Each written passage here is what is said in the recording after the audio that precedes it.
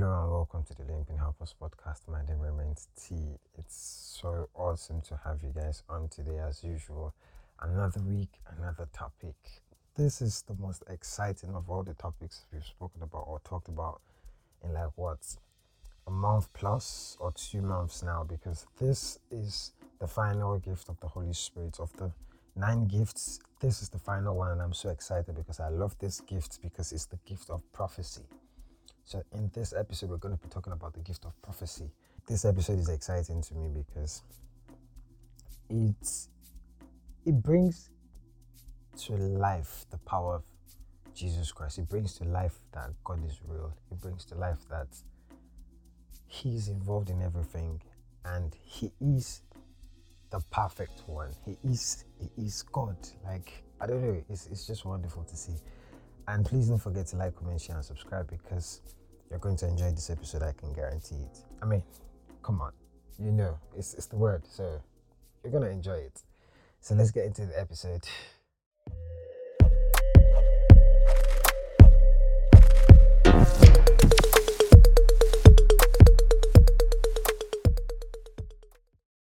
So as earlier stated, we are talking about prophecy, and I don't know about you, but have you met someone and they told you something, that they shouldn't know?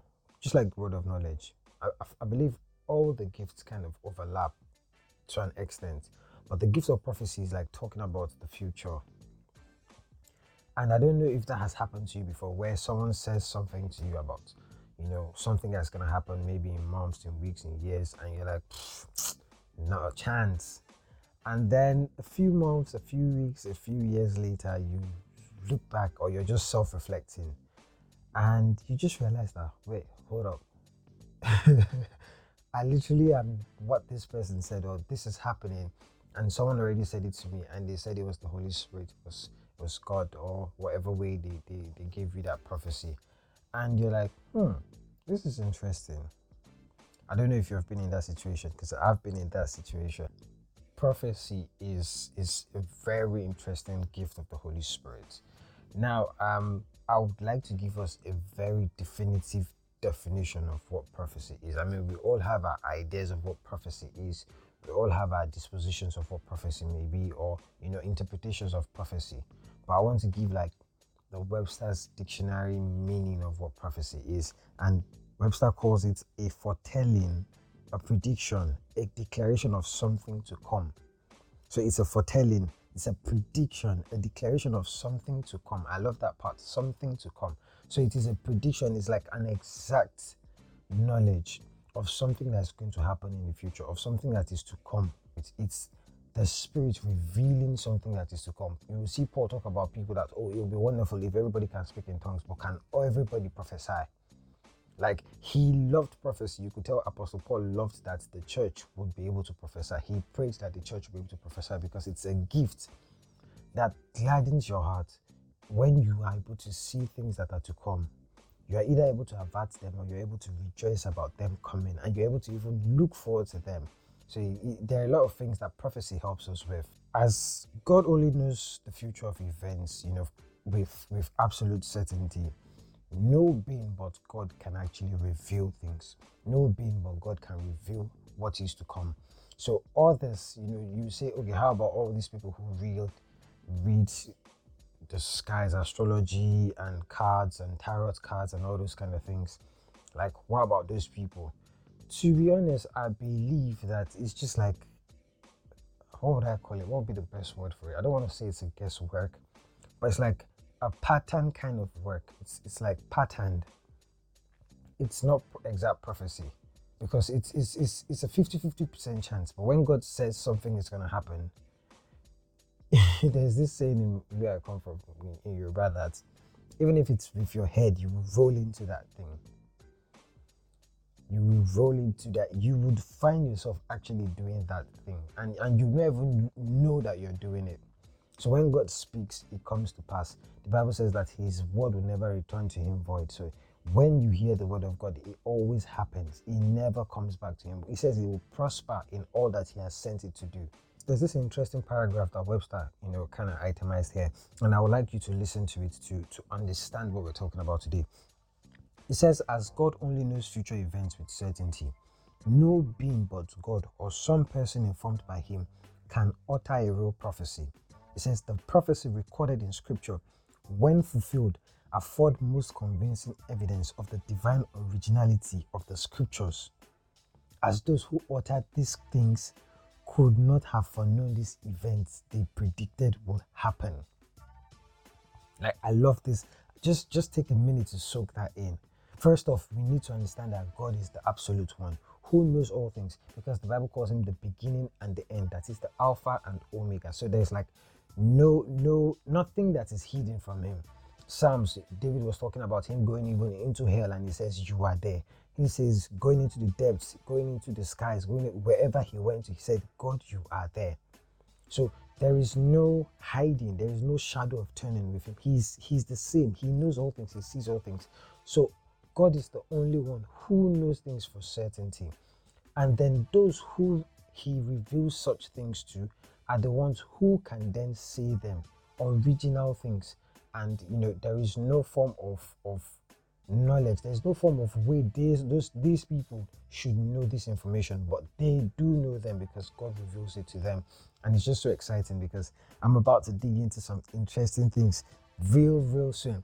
So before we go into some of the things that prophecy, the gift of prophecy, does for us, let's just look at some of the prophecies in the Bible that are profound and have been fulfilled and will still be fulfilled. And I don't even know what to call it, but these are interesting prophecies. So in Isaiah chapter 7 verse 14, Isaiah prophesies that a pure young woman will give birth to God's son, and that's Jesus Christ. So we're looking at prophecies about Jesus Christ and how he fulfilled each and every one of them. Obviously, we can't go through all of them. I'm just picking out some of them, trying to explain what prophecy really is and how they come to life. So giving you an example of an exact prophecy that came about when Jesus came, what he fulfilled.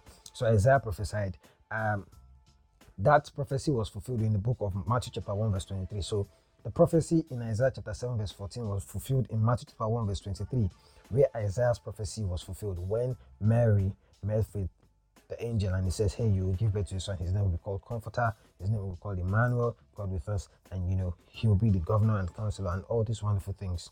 And then the second one is in Isaiah chapter 9 verse 6, where Isaiah prophesies that Jesus Christ will come as a baby. And Jesus is described by several names. If you read the book of Isaiah chapter 9 verse 6, you would hear the names of Jesus Christ there. And guess what? He goes on and on. Isaiah chapter 6 verse 61 verse 1, and is fulfilled in Luke chapter 4 verse 17. Isaiah 61 verse 1 is where Isaiah was speaking about the ministry of Jesus Christ in Isaiah 61 verse 1. Go and read that one, you love it. Luke chapter 4 verse 17 to 21 is where it was fulfilled. Micah spoke about it. In Micah chapter 5 verse 2, Micah prophesies that Jesus will be born in Bethlehem. And in Matthew chapter 2 verse 4 to 6, we know as it happens that Jesus Christ was born in Bethlehem. In John chapter 7 verse 42, it was fulfilled that Christ will come of the seed of David. I mean, it's just like upon scripture upon scripture upon scripture upon scripture upon scripture, we can see that Jesus Christ's coming was prophesied by people who did not even meet him. They were even not 100 years apart. I mean, from the book of Malachi to Matthew, we have 400 years gap in between it. So now I don't even know what it was from Malachi to Isaiah. I don't even want to know how many years, but just putting that into context of Malachi, the last book of the prophets, till the time of Jesus Christ, which is in Matthew, 400 years gap. And so there is no way, there will never be any way Isaiah or Micah would know about Jesus Christ. Like, they lived years, hundreds of years before him, and they prophesied and said, hey, the son will be born, he will be God's son, he will die for the saints, he will be pierced on his sides, he will put on the crowns of thorns, this will be his name, this will be his ministry, this will be how he will come alive, this will be how he will come about, this is how he'll be betrayed, this is the person that will betray him. All these things that happened literally in scripture. Think about, I'm not sure now, don't quote me on this one, about 100 and something or 400 and something prophecies about Jesus Christ in the Bible that he fulfilled within the space of 33 years. Is that not awesome? Is that not awesome? Like, look at the reality of Jesus Christ. I mean, nothing speaks more of the reality of God than the prophecy of Jesus Christ and its fulfillment. Think about it. So imagine you're saying this is not even real. Remember, this is someone's history. This is the Jewish history, so to say. This is something that has happened to the Jews, and it has its roots in a location, in a people. And this prophecy has stayed till it was fulfilled. And is still living in our very eyes, before our very eyes. But then, what would you say would be your excuse if Jesus Christ comes back? Like, would you not think it's too late to actually accept him? If now that his word has been revealed to us and we still do not heed to it, how then can we turn to him? How then can we say, hey, I wanted to believe, but something happened, but I didn't believe the prophecy? What would be your disposition then when you actually realize? I mean, think about it right now. 100 prophecies. Don't worry, I'll give you some interesting stats with regards to these prophecies real soon in a minute now, but just for a second, think about it. 100 prophecies from people that never knew him, people that never even lived in his time. Like I said, Malachi to Matthew, 400 years. 400. So there was no way Isaiah, Micah, Zechariah, Zephaniah, all these people, but even David prophesied about him. The Lord said to my Lord, sit on my right hand until I make your enemies thy footstool. Like he was prophesying of when he went back. So all these prophecies about Jesus Christ, even before Jesus Christ was born,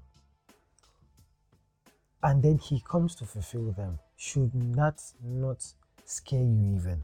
Should that not scare you? I mean, you can't call that a coincidence. If people from different years, different eras talked about one person, and then that said person comes to fulfill all what they have said, not the same thing. They didn't all say the same thing. They said different things about this same one person.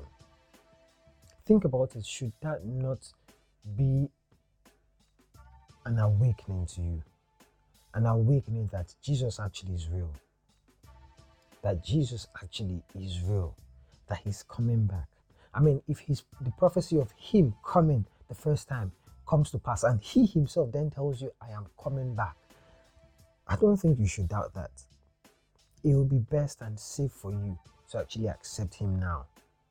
Because when he comes back, he's coming back with his reward and judgment. So which would you receive from him, reward or judgment? I really do hope it's reward and not judgment. I really do hope so. So quickly, let's jump into interesting facts about the prophecy. So this one, I didn't necessarily find it out myself, but I found it somewhere.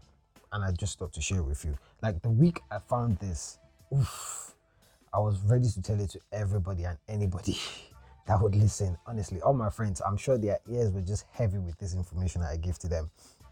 So there is a research that happened, and it was done by Dr. Peter Stoner in the 20th century. He's a scientist that specializes in probability. So he looks at the probability of one thing happening. I'm not a maths guy. I'm a communication guy. I'm a media guy. I don't know nothing about maths. That's why I didn't do anything maths related in uni.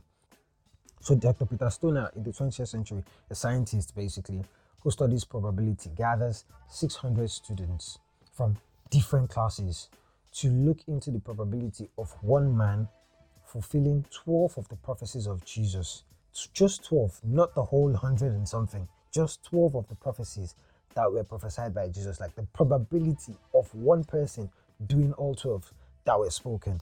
And the result was just mind-blowing.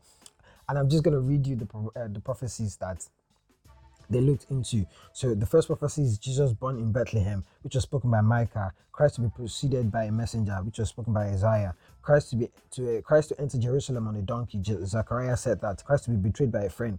Christ to be silent before his accusers.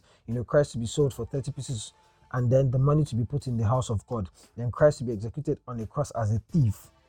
And guess what happened? Guess what happened? You wouldn't believe. So, this is the result.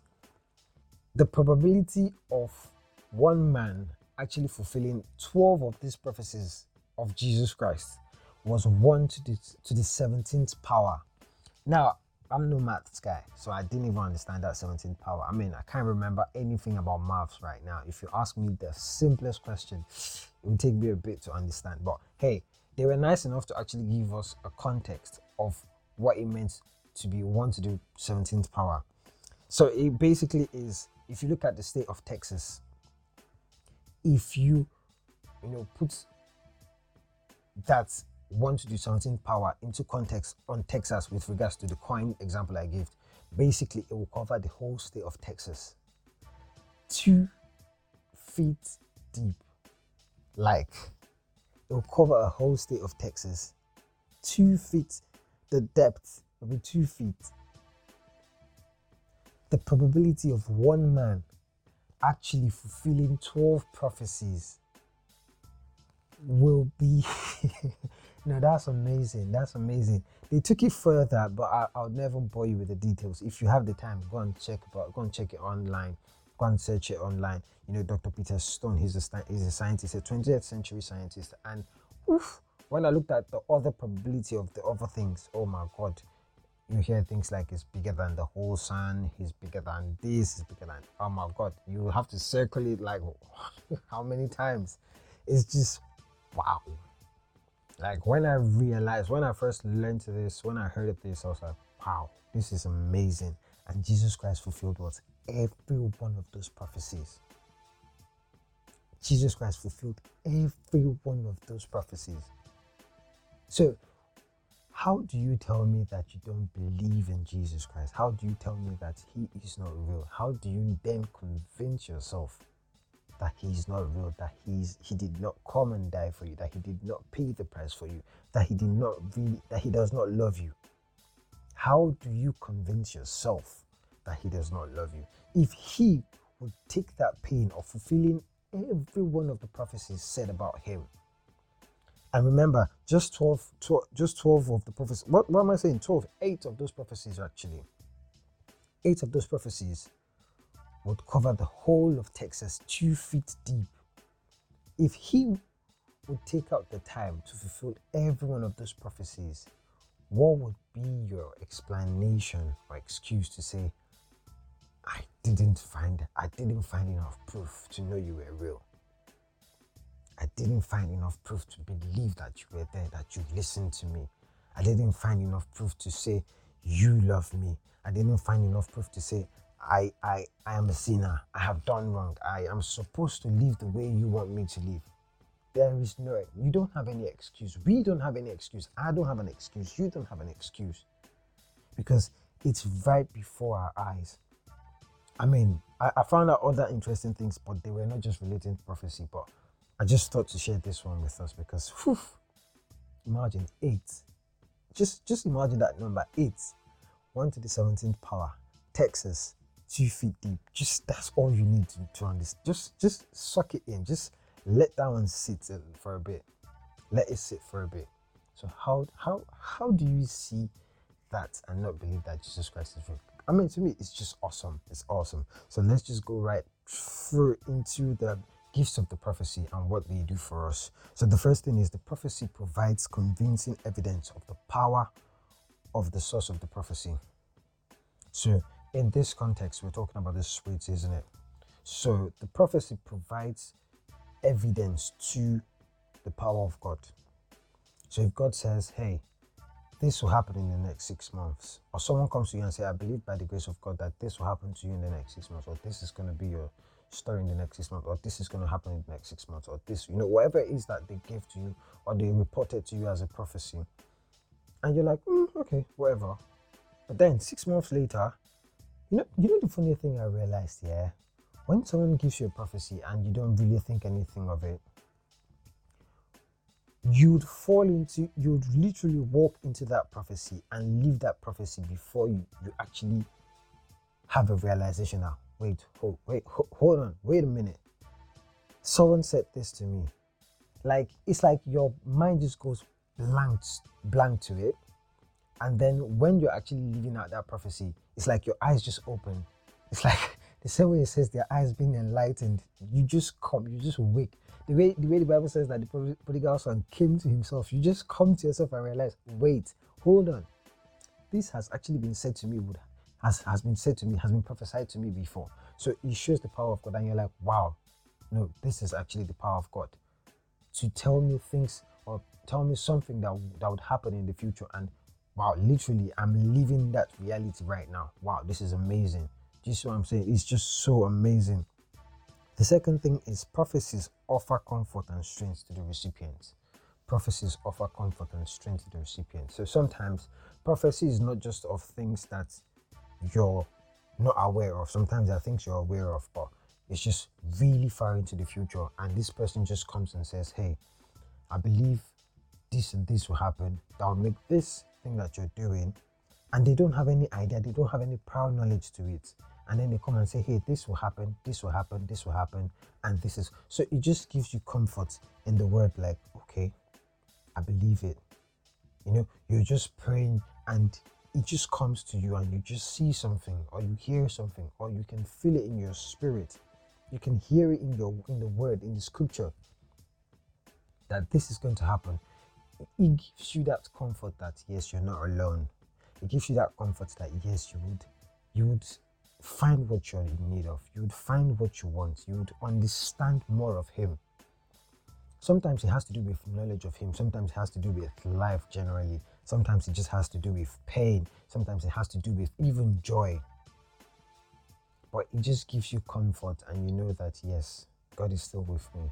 God is with me. Emmanuel, literally. And so prophecies give us comfort. They help us to look forward to things. Or you're in a down, you're going down or you're in a downward spiral and someone still comes and says, hey, don't worry about what you're going through now. Because I can see in the next few months, in the next few years, this will be what will actually be your story. Or this is going to happen. And because you believe in the word of God and there is that peace that comes as you hear that word, there's that peace in your spirit because scriptures swell up in your spirit, either to worship God or to confirm that which the person has said. And then you're like, okay, because this has come to me, I know I can push on, I know I can press on, I know I can continue to forge ahead. I know that what I'm doing is not a waste, it's not stupid, it's gonna happen eventually. And so that's what prophecies come to do in our lives. An example would be Mary and the birth of Jesus. She was able to, I believe Mary and the birth of Jesus is a great example because it has been prophesied, it has been promised to them. And so when it came to her, yes, she first said, how would this thing be? Because she didn't know how it was going to happen. She knows the promise, but then she didn't know how it was going to happen. So she said, be it unto me according to your word. And then when it happened, she was able to persevere and say, hey, it's all right. Yes, according to our law, according to the way of life, you have to mate with your husband or with your partner and bring forth a child. But in this situation, you're not laying down with anybody. You are just having, a child like that. So she's able to say, hey, even though religion and culture stands against it, because I know what it is that has been prophesied in the books, I can press on because that is a confirmation of what has been prophesied before. And so I will press on. So it's just an amazing example right now. I believe that's the best example. So in closing this episode, I would like to ask you a question I wrote down here that is really interesting to me. The question is, if the prophecy of the birth and death of Jesus Christ on the cross happened, would his promise of coming back not hold? This is a question to you and I. If his promise or if the prophecies that were said of his coming actually came to fulfillment, would his own personal promise of coming back not happen? And so if the answer to that question is it would happen, What are you doing to prepare for his coming? And if your response is, hey, I want to accept Jesus Christ because if he comes back, I want to be with him. I want to be called up with him. Then it's as simple as just repeating these words after me. Lord Jesus, I come to you today as a sinner. Accept me into the family of God. Please wash me with your blood. I believe in my heart that you died for me and paid the price for my sins. I confess with my mouth that you are my Lord and Savior. Holy Spirit, come into my heart and make my heart your home. Thank you, Father, for writing my name in the book of life and for giving me the strength to live as your son or as your daughter. Thank you, Father, for in Jesus' name, amen. Amen. I just want to say, hey, congratulations if you said that prayer. And I would just love to welcome you into the family of God. And if you have said that prayer, please just send me a message on Instagram with the phrase saved. And I will do my best to guide you on this new journey, this new family that you have joined, because it's an exciting one. There is more to learn than just accepting Jesus Christ as your Lord and Savior. And my name remains T till I see you in the next episode.